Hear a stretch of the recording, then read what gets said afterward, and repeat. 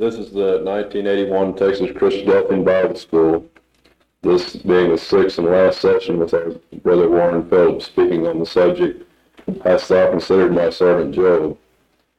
This morning's session is entitled The Epilogue, the Lord Turned the Captivity of Job.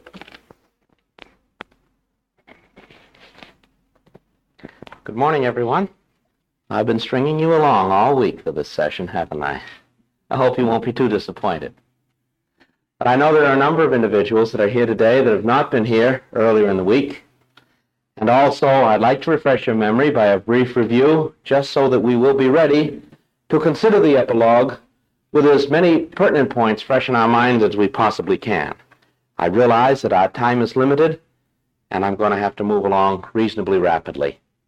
We start out considering a very unique book, a book that probably is the second oldest book in our Bibles. And we recognize that the book of Job has a purpose, as many of the others, probably all of the other book of the Bible, have a particular theme. So does the book of Job. The purpose of Job is the problem of suffering in relation to the righteousness of God. In other words, is it right? Is it proper that God should permit, yea, even cause, a righteous man to suffer? And this is this problem that we have to struggle with throughout the 42 chapters of the book of Job. And so we start out by reading about a man who is extremely remarkable, one who is spoken of in very complimentary terms by our Heavenly Father in saying that he's a man that feareth God, who is perfect and upright, one that feareth God and escheweth evil, that there's none like him in all the earth. What a commendation for a man. We also learn that he was extremely rich, that he had a very fine family, a fine wife, 10 children, 7 sons and 3 daughters, and that he was very highly esteemed in the community. He was looked upon as a very wise man, as a sage. And we find that there's an enemy in the community that looks upon Job and doesn't really think that he's as righteous as has been made out for him to be.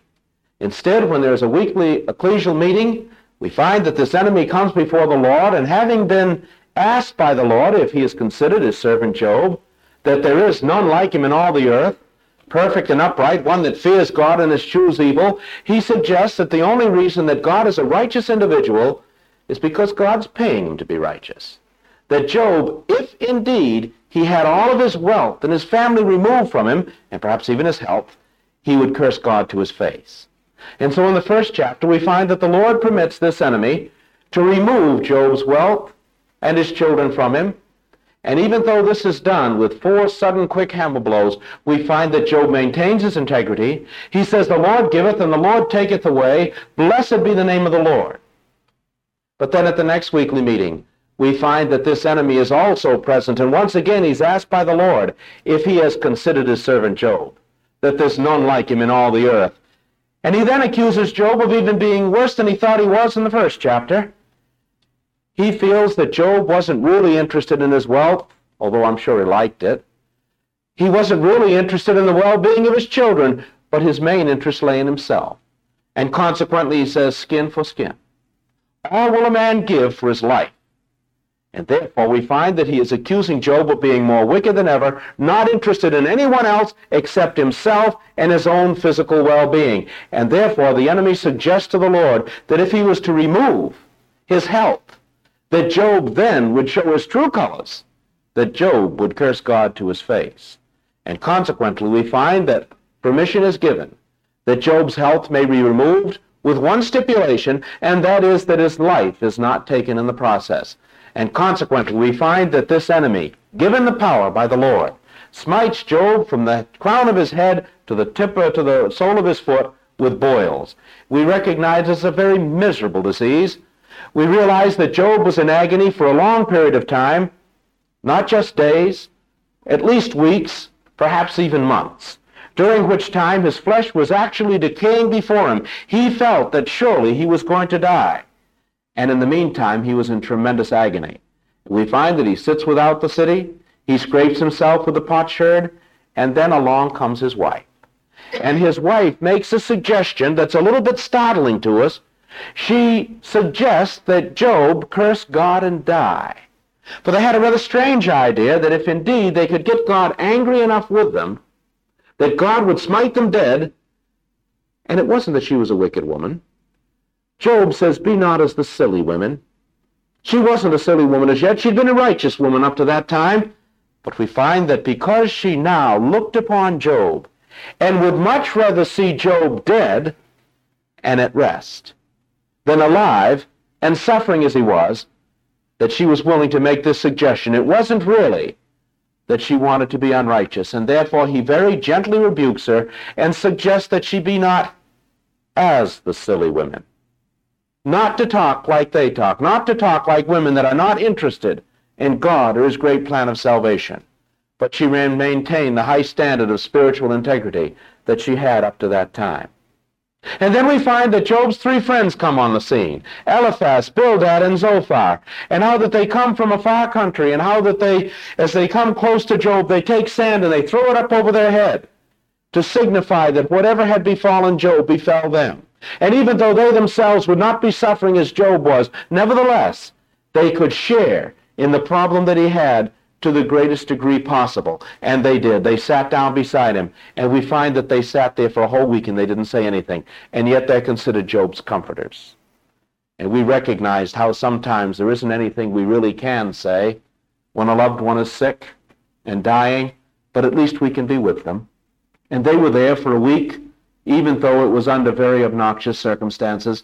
Job not only was very, very difficult to look upon under those circumstances, but there was also a very repulsive stench.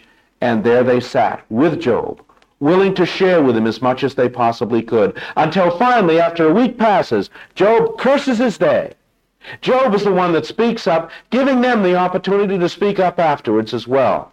He curses the night in which he was conceived, feeling that if he hadn't been conceived, he never would have lived and never would have come to the position of suffering that he's in.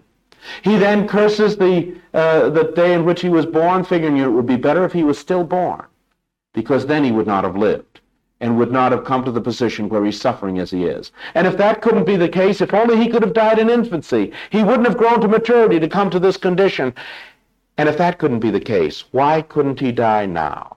Why couldn't he die while he's suffering instead of prolonging the agony, feeling that death was inevitable anyway? Why couldn't he die immediately and not have to go on suffering for another period of time until death finally came? And this opened the door for Job's three friends to be able to speak up. So Eliphaz, Bildad, and Zophar each speak in their turn, with Job answering them for 3 cycles of talk, barring the very last speech. And we find that they bring up a very interesting argument. They believe in what's referred to as the doctrine of exact retribution, which is based on a syllogism, which we have outlined for you here on the poster before you. They believe that all suffering was the result of sin. And indirectly, this is the case. We find that because of sin, we are mortal. We do suffer. But they felt that there was such a thing as an exact retribution, that if indeed a person committed a small sin now, they'd be punished a little bit right now. If they committed a big sin, they'd be punished a lot right now. And then they looked upon Job and they said, Job is a great sufferer. And they could only come to one conclusion in their way of reasoning. They said, therefore, Job must indeed be a great sinner. We find a syllogism is 3 propositions, 2 premises, followed by a conclusion, and they had come to a conclusion that is not quite correct, but they believe that it was so. Looking upon Job, they said, boy, he must have done something pretty bad in order to be suffering like that. It's a very unfortunate thing. We'll come back to this in just a few moments. But they make speeches, each trying to encourage Job to confess his sin, to repent of his sin, to seek God's forgiveness of his sin, and they say God will heal you. And consequently, we listen to 28 chapters of debate where Job finally puts them to silence. First of all, he points out that he hasn't committed any sin, and if indeed they feel he has, it's up to them to name that sin. So first they accuse him of sin, finally they accuse him of maybe committing sins that he didn't know about, and eventually they accuse him of committing sins of omission, saying that, well, maybe it wasn't anything he did that was wrong, but something that he could have done that was right that he omitted. In all of these things, we find that Job categorically refuses. He says it isn't so. And then we come to the place where Job begins to observe that there are many people in the world who are obviously more wicked than others that seem to get along far better. while there are many that are obviously more righteous than they, that seem to have problem after problem after problem in this life.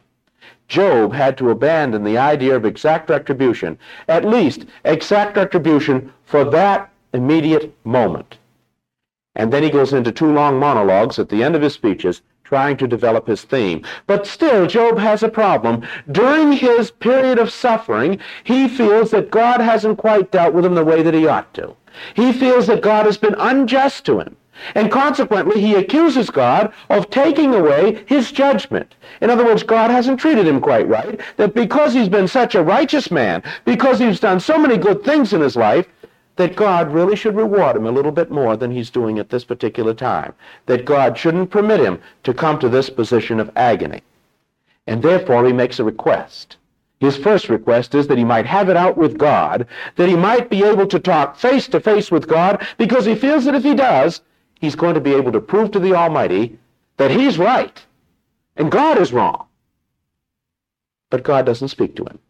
And therefore, he begins to wish that he could have a daysman, a go-between, someone who would be an arbitrator or a mediator between him and God, feeling that surely, if there was such an arbitrator, immediately that daysman would recognize that Job was right and God was wrong, and immediately would take Job's side against God, and therefore Job would be vindicated of any apparent sin that some may think he would have committed.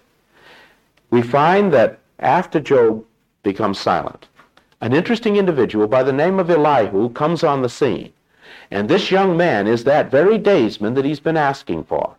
However, Job receives a bit of a surprise. This daysman is displeased with both Job and his 3 friends. It says that his anger was kindled against Job because he justified himself and not God. His anger was kindled against Job's 3 friends because they found no answer. Job had put them to silence. They found no answer, and yet they still condemned Job. We find ourselves in that condition many times, but we may not be able to answer someone in a discussion or a debate, and yet we think, well, we couldn't possibly be wrong, and therefore it must be the other guy. And so they found no answer, and yet they still condemned Job. And then we find that he goes into a series of speeches pointing out why Job is the one that's mistaken and not the Almighty, that God has really treated him properly. Instead of taking Job's side against God, instead of representing Job to God, he represents God to Job and says, I will ascribe righteousness unto my Maker. I will yet speak for God. And he gives us 4 very interesting speeches in which he brings up a variety of points which we've found in the last few days to be extremely interesting and I hope instructive for us all in our own life. And here he brings up basically another reason for suffering. Already we have the fact that we are human, subject to good and evil. One of the reasons we suffer. We find that it could possibly be, on some occasions, a punishment, but not exact retribution in the way that Job's 3 friends thought. But we also find that with the speeches of Elihu, it's pointed out that God can make use of suffering for a purpose.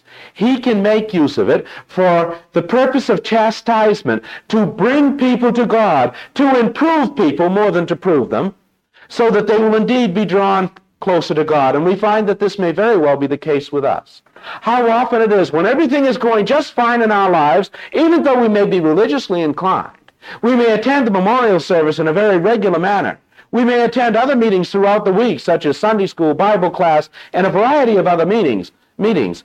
But when we find we have problems that we can't cope with, particularly when it may be personal, physical suffering, boy, do we sit up and take notice then.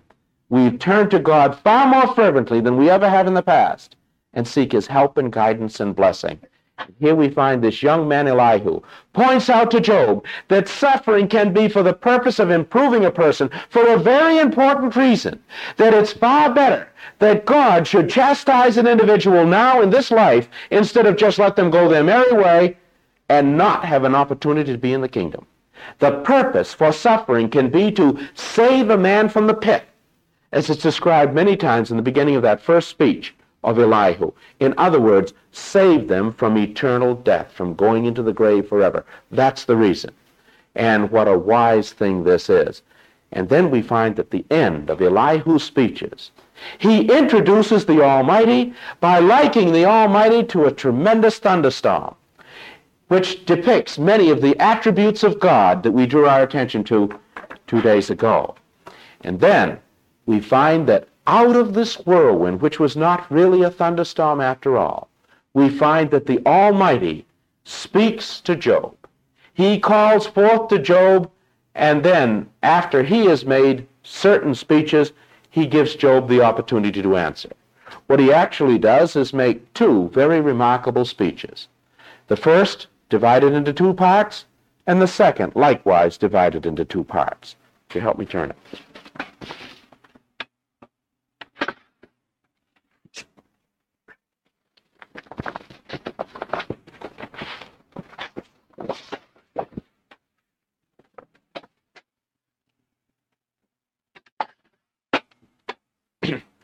In the first speech of the Almighty, the first part of the speech takes up inanimate nature, where the Almighty puts Job in the position of realizing that he's not quite as important as he thought he was. He's not quite as powerful or wise. The Almighty asks him, he says, "Where were you when I laid the foundations of the earth? Were you around at that time, Job?" And the second thing he brings up, he says, "What about the light and the darkness? Do you have any idea where the light goes when the darkness comes, or where the darkness goes when the light comes? Do you have any idea of its extent? Do you realize how vast this world is that I have created? Could you have done that? Could you arrange things any better than they are?" And then he goes on with that and says, "Take a look at the ocean, Job. Realize how great I am. Why, I can measure the ocean in the hollow of my hand. I have decreed just what the bounds of the ocean should be and where its proud waves should be stayed. Why, I treat the ocean just like you would treat a little baby and put it in a crib or a playpen and say, that's as far as you're going to be able to go. That's the way I can treat the ocean in my majesty and glory and might. Can you do that, Job? Why, do you even have any idea how deep the ocean is, let alone its extent? And then, Job, what about the weather? Do you have any idea of where I keep the storehouses of snow? Do you know where the hail comes from? Do you have any idea how to make the clouds over your own head let water fall upon you in rain?" And then he draws Job's attention to something even far more vast. He draws his attention to the universe. And he said, "Look, Job, I haven't only created the earth. I created the universe as well. Would you be able to order and establish the constellations as I have, such as Orion and the Pleiades? Would you be able to create those tremendous stars such as Mazzaroth and Arcturus? Would you be able to do that? Why, Job, you are so small and insignificant, you can't even make the rain fall out of the clouds over your head. How could you possibly take care of the whole earth or the whole universe?" And when the Lord had finished saying that, I have no doubt but what Job began to realize how small and insignificant he was. And then we find that the Almighty is not done with him. He moves on to animate nature, bringing up a number of lessons to Job.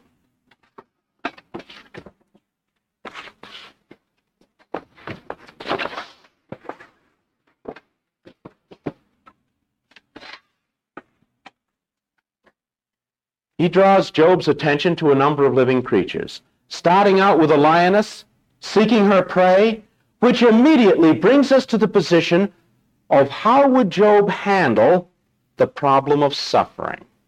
Would he be more just and see that this cruel lion didn't fall upon this delicate, gentle, shy, innocent fawn? What would he do? And then he parades a variety of creatures past Job, many of which have similarities, and yet they react so differently, one from another. And yet God made them all. How come? What would Job do to handle such a beautiful balance in nature? Would he alter it in any way? And the Almighty ends up virtually with the same thought that he had to begin with, considering the eagle, and how that God had given her eyes to be able to see prey miles away, and how that she would swoop down upon it and scoop it up and bring it back to her young, that would then suck up blood. And once again we're confronted with the problem of suffering. What would Job do about a condition such as this? Would he be able to change things? Could he possibly make things better? Could he do better than God has done? And then it seems as though the Almighty sits back and lets Job think about it a little while. And then he says, "Now, Job, you wanted me to call and you wanted to answer? All right, what's your answer? What have you learned from what I've had to say?" And Job doesn't really tell us what he's learned, but instead he tells us that he's sorry he even spoke up in the first place. We learn that he loathes himself when he repents, that he even challenges God. And we were confronted with the question of what did he learn from this? And we suggested that perhaps he should see in this variety of creatures all mankind. And even though men may look very much like other men, they react very differently. Within the human race, we've got individuals that react in a variety of ways. And he should also have seen amongst these creatures a reflection of all mankind, where there are indeed some clean and some unclean. And we recognize that even before the time of the flood, the animal kingdom was divided into clean and unclean creatures. And Job should have seen here, in this problem of suffering, how that there is a principle built into nature where that the innocent often will suffer for the benefit of the guilty, such as this gentle, innocent, kind fawn would suffer and die for this cruel, vicious lioness, that she might be able to take food back to her cubs, and they would be able to eat and to live by it. And the same way with the eagle, bringing back food for her eaglets, that they might be able to suck up blood. And Job would be able to look upon himself as a gentle, kind individual, a righteous individual, who was suffering for the benefit of someone else, without actually being bluntly told that he was suffering, that this enemy might eventually be brought to God. And then we find the Almighty moves on to his next speech. He isn't through with Job. He's got a lot more to teach him.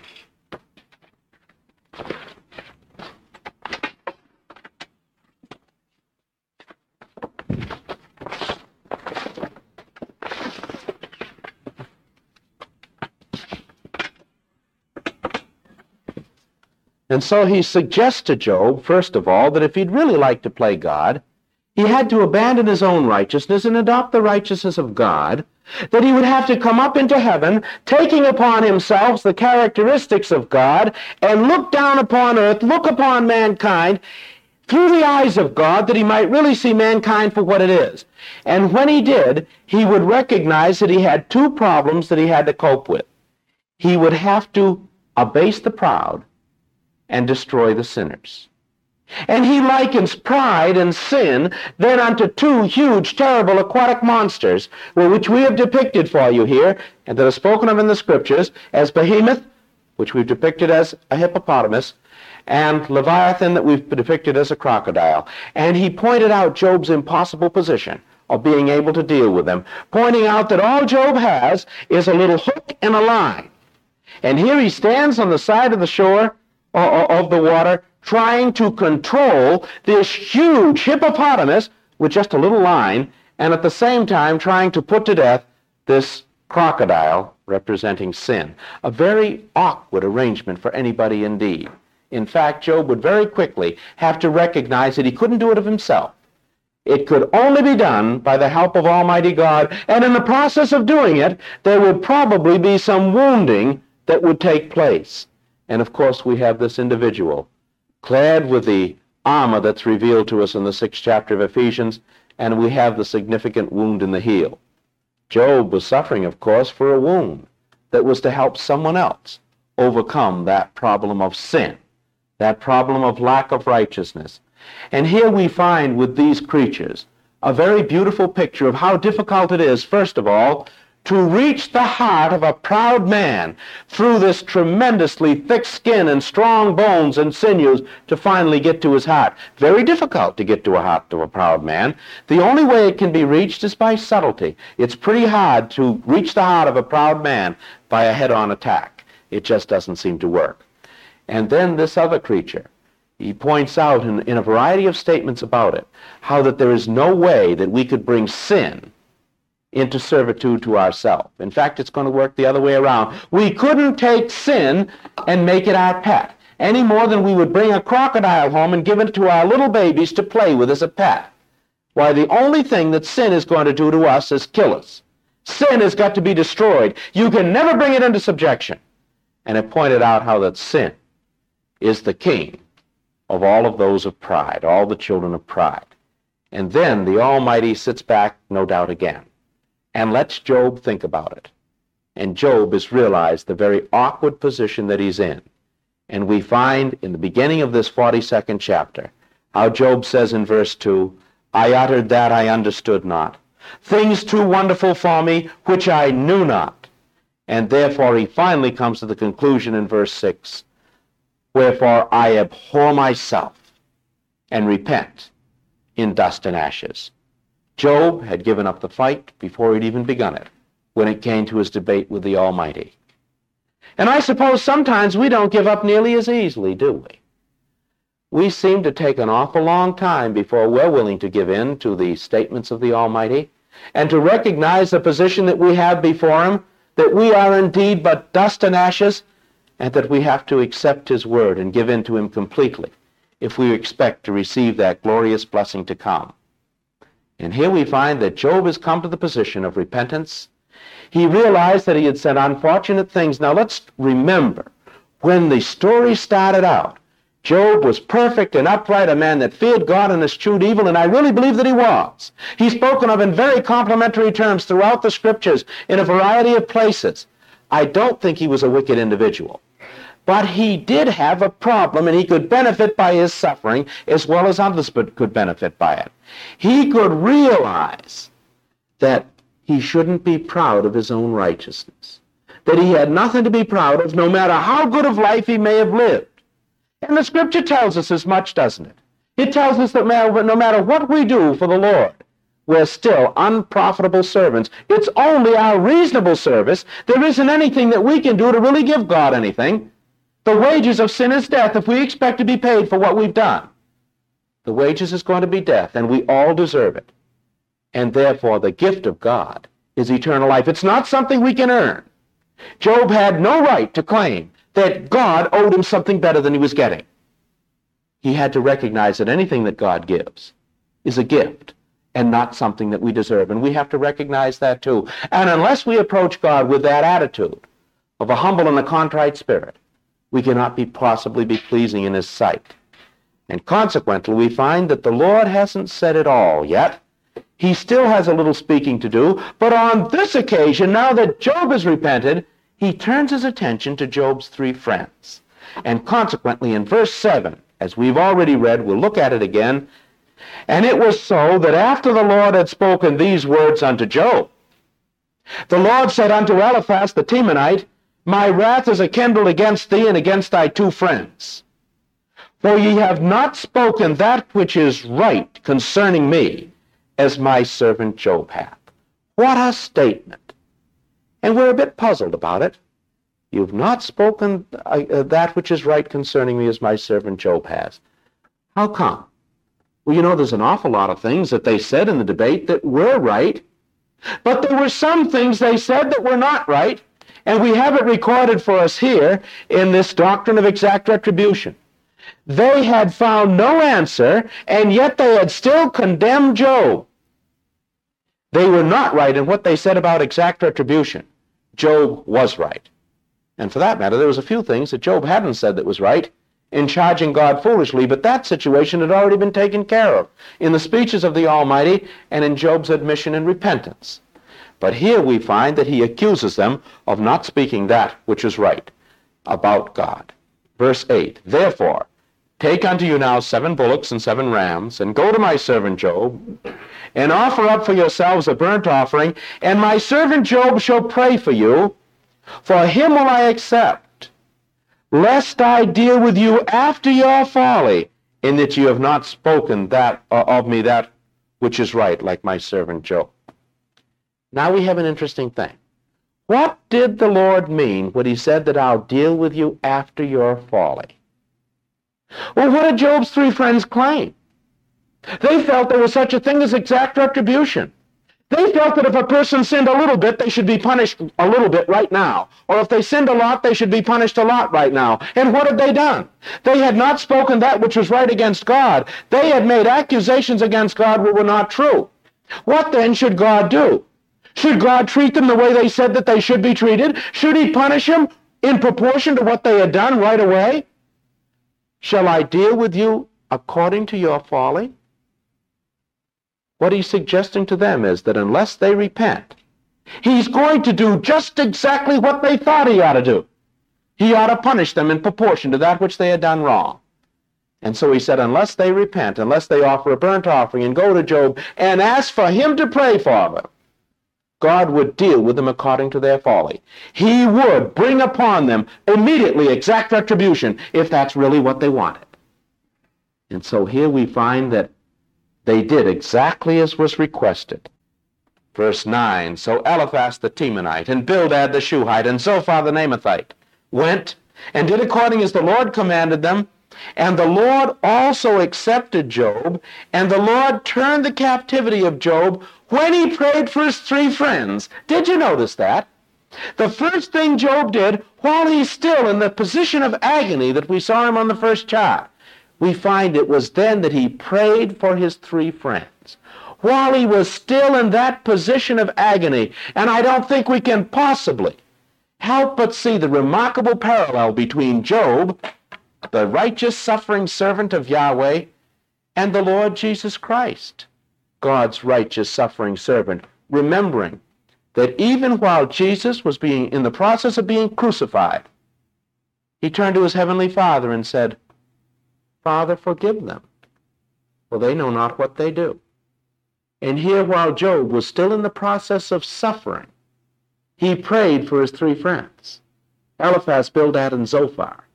And it was not until after he had prayed for his three friends that the Lord turned the captivity of Job. A very beautiful thing. And in turning that captivity of Job, just what does it entail? We find that it entails a number of things. In that 10th verse we read, also the Lord gave to Job twice as much as he had before. Very interesting statement. Twice as much as he had before. And we also have that depicted as well. We have a list on the left-hand side of the chart of what Job started out with.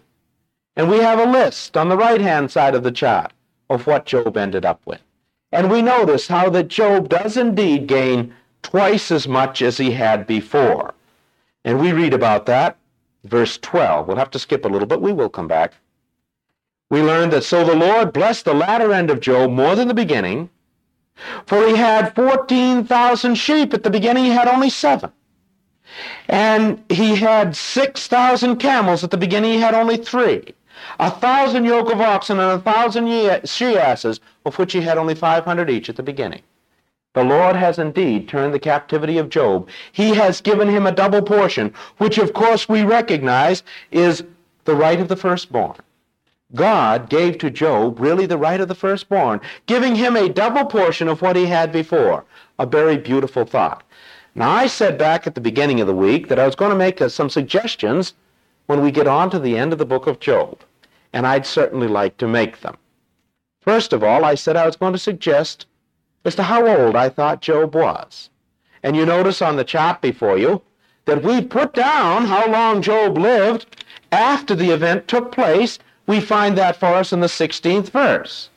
After this, in other words, after Job had gone through his suffering, Job lived 140 years, and he saw his sons and his sons' sons, even 4 generations. So Job, being old and full of days, died. Here we have Job living 140 years after the event takes place. It doesn't tell us how old Job was to begin with, and we have to begin to guess.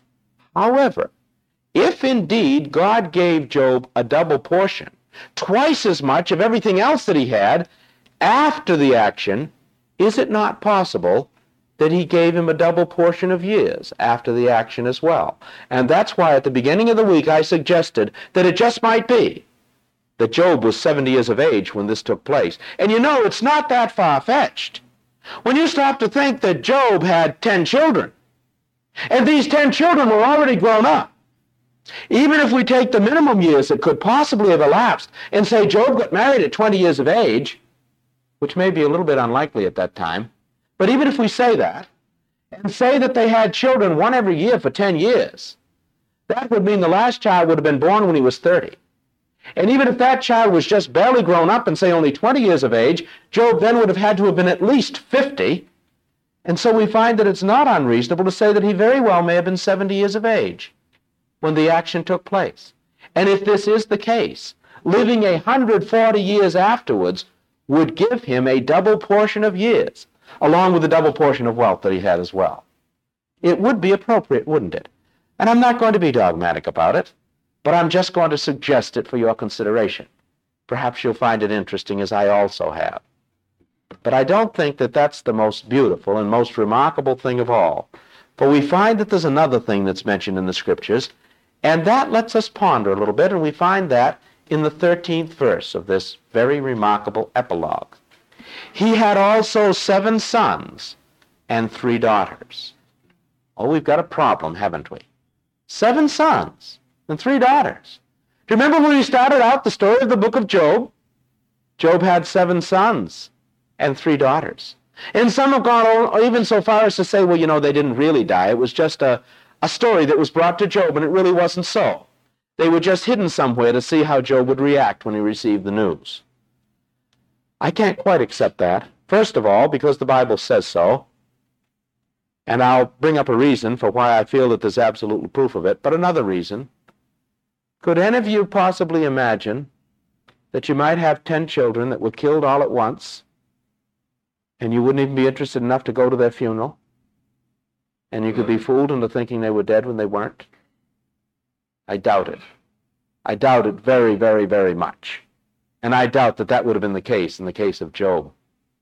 But more than that, if we'll examine the Septuagint translation, and perhaps some others as well, perhaps my research hasn't been as complete as it ought to be, we find a very interesting wording there.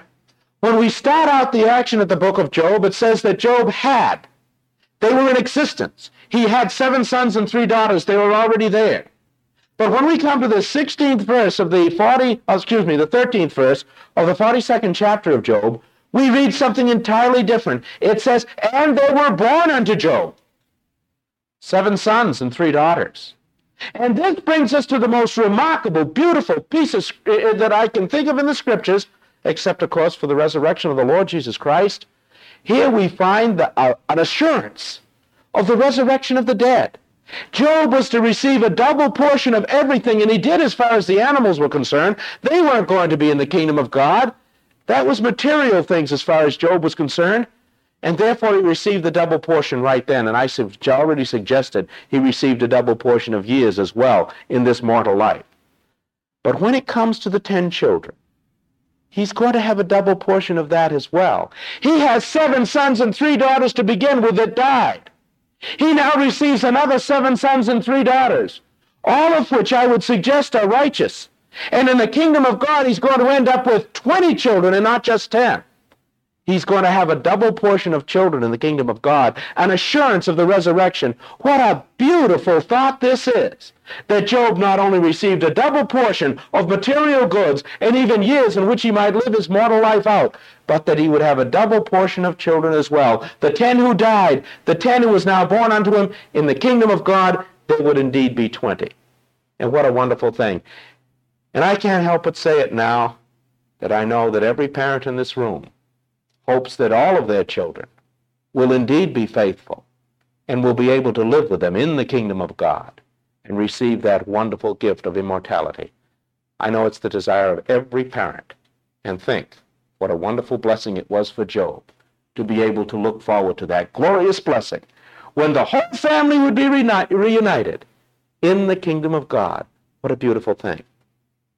But now, in considering one other rather interesting thing, back in that 11th verse, you notice I skipped over that one pretty quick, didn't I? I didn't go into it very much because I'm trying to string you along on this all week long. I told you I was going to have a little something to say about Satan when we got to the end of the book, and I'd like to. You notice back at the beginning of the book, we have this Satan referred to, this enemy, who claimed that Job was only entering into a financial arrangement with God and saw no reason whatsoever why he should emulate the life of Job, why he should be righteous as Job was righteous, feeling that Job really wasn't righteous after all. He was only selling his righteousness to God and nothing more, and that his intents were not pure and righteous after all. We find Satan mentioned in the 1st chapter. We find him mentioned again in the 2nd chapter. And then we have 40 chapters in the book of Job to explain to Job why he was suffering. And there's no indication throughout that whole period of whatever happened to this Satan. He isn't mentioned again in the whole of the book of Job. And in regard to the popular idea of Satan, we would have a tremendous problem, wouldn't we? Because here we have 40 chapters to explain to Job why he was suffering, and we find that when Job's wife comes along, she doesn't say anything about a fallen angel devil being the one who was bringing this problem upon Job. And when we come to Job's three friends, Eliphaz, Bildad, and Zophar, not one of them bring up the suggestion that it might have been a fallen angel devil that were bringing these things upon Job. And then when we come to the speeches of Elihu that are further to bring light upon Job's suffering, we find that Elihu says absolutely nothing against this arch-fiend of popular Christianity today. And finally, when we come to the voice of the Almighty, he is equally silent about a tyrannical angel that had caused the suffering of Job. How come?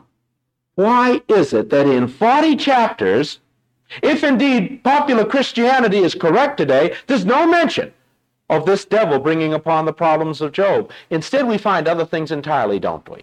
We find in the second chapter that the Lord says, "Why hast thou moved me to destroy him without a cause?" It was actually God that was bringing these things upon Job. In the words of Job himself in the debate, we find that he says that it's the Lord that has done these things to him. And when we come to this very interesting epilogue, we find also a statement that it was the Lord that had brought these things upon Job. Let's read this 11th verse together. "Then there came unto him all of his brethren, and all of his sisters, and all of those that had been his acquaintance before time, and did eat bread with him in his house, and they bemourned him and comforted him over all the evil that the Lord had brought upon him. Every man also gave him a piece of money, and every man an earring of gold." Now we've got a couple interesting things in that verse. First of all, the words jump out from that verse that says that they bemoaned all the evil that the Lord had brought upon him. So we have at the beginning of the action a statement by the Lord that he was the one that was doing it. We have the statement right in the middle of the book by the words of Job himself that he recognized God had done it. And then at the end of the book, we find that everybody is acknowledging that the Lord had brought this evil upon him. It wasn't really a fallen angel devil that had done it.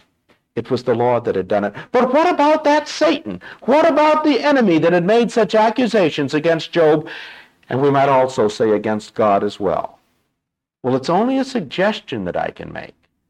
I have suggested at the beginning of the book that the reason for the suffering coming upon Job was to coach this sinful individual to a better way of life, to a way of righteousness.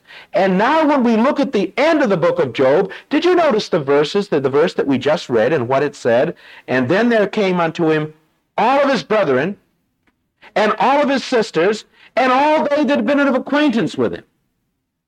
Now that would seem to me as though it would probably indicate those that knew Job, and certainly this enemy that had made such accusations against Job would have been numbered amongst his acquaintance. My suggestion then is that this enemy was converted. Well, if he was, why didn't the book say that, "and Satan came among them also"?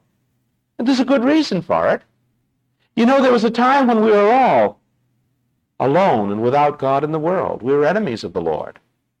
But once we accepted God's plan of salvation and went down into the waters of baptism, calling upon the name of the Lord for the remission of our sins, no longer were we treated as strangers and foreigners, but now we're children of God. And likewise, if indeed my deductions are correct, and this individual was part of Job's acquaintance that came and bemoaned all the evil that the Lord had brought upon him, and they repented and they brought a piece of money, which indeed happens to turn out to be the redemption money, later incorporated into the Mosaic law, if indeed this is correct, we would then find that he's no longer an enemy. He's no longer a Satan. He shouldn't be referred to as an enemy any longer, any more than we should once we've come into the household of faith. He then would indeed be a faithful son of the Almighty. In fact, the very purpose of the book of Job would have been accomplished, to coach this individual from his sinful ways and to let him realize that a person could be righteous for righteousness' sake. It may very well have made a better man out of this individual. And therefore, we shouldn't go on calling him an enemy. Instead, he becomes a son of God. A very beautiful thought, isn't it? And again, I would commend it to your consideration. I may very well be mistaken, but it's an interesting thought. And I hope that perhaps later we might hear from you and see what you think of such an idea. But now we have another thought that we might bring up before closing. Our time has just about evaporated. We noticed in the 13th verse how that Job had been blessed by having born unto him 7 sons and 3 daughters. And the sons aren't spoken of very much, but we do find that the daughters are now talked about. Back in the first chapter, we found the sons were talked about mostly, even though it said that the daughters were there and they did go and feast in their brethren's homes. There's no indication in the first chapter that they had any inheritance whatsoever. Maybe they did, but it isn't recorded for us. When we come to the 14th verse, we read something interesting about the daughters. First of all, they're named. In fact, the sons aren't named either in the first chapter or the second batch of 7 sons. They're not named at all, but the daughters are named, and all those names are significant. Verse 14, and he called the name of the first Jemimah, and the name of the second Keziah, and the name of the third Karen-Happuch. And in all the land there were no women so fair as the daughters of Job, and their father gave them inheritance among their brethren. An interesting thing. No record of the daughters, the first 3 daughters, having inheritance among their brethren back in the first chapter. But here in the 42nd chapter, in the Epilogue, we do find that there is a record of these girls having an inheritance among their brethren. A very beautiful thought. In the resurrection of the dead, of course, the bride of Christ, which no doubt these 3 girls may represent in type, will indeed receive a blessing and inheritance among their brethren. We, as Gentiles who have been grafted in to the natural olive tree of Israel, will indeed receive inheritance among the natural sons of Abraham. It's a very beautiful thought.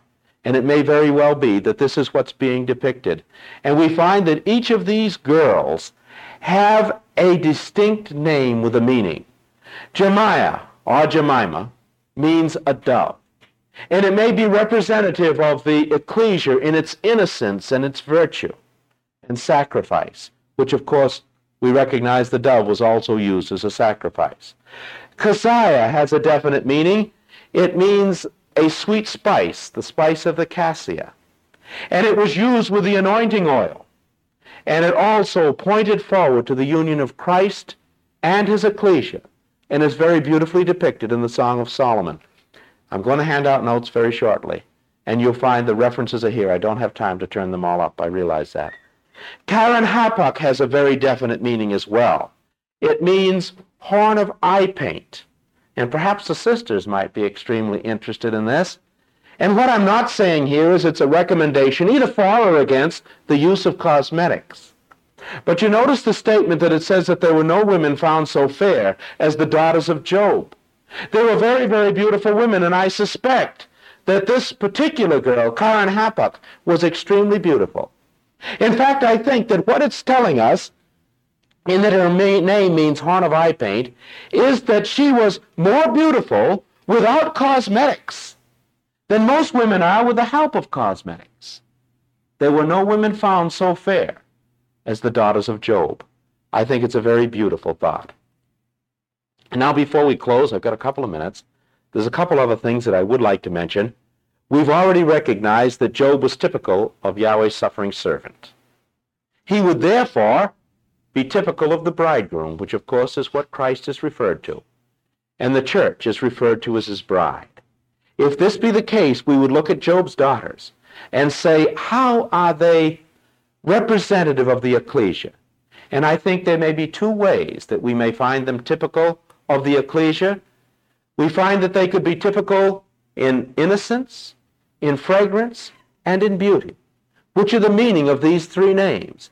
And of course, that is typical of Christ's church, Christ's bride, his ecclesia. And by the same token, they may also represent 3 distinct dispensations.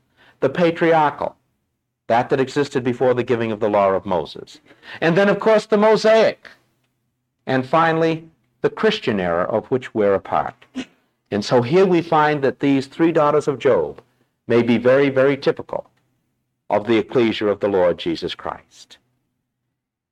I think perhaps we've realized in our studies this week that we have not by any means exhausted and perhaps hardly even scratched the surface of the book of Job.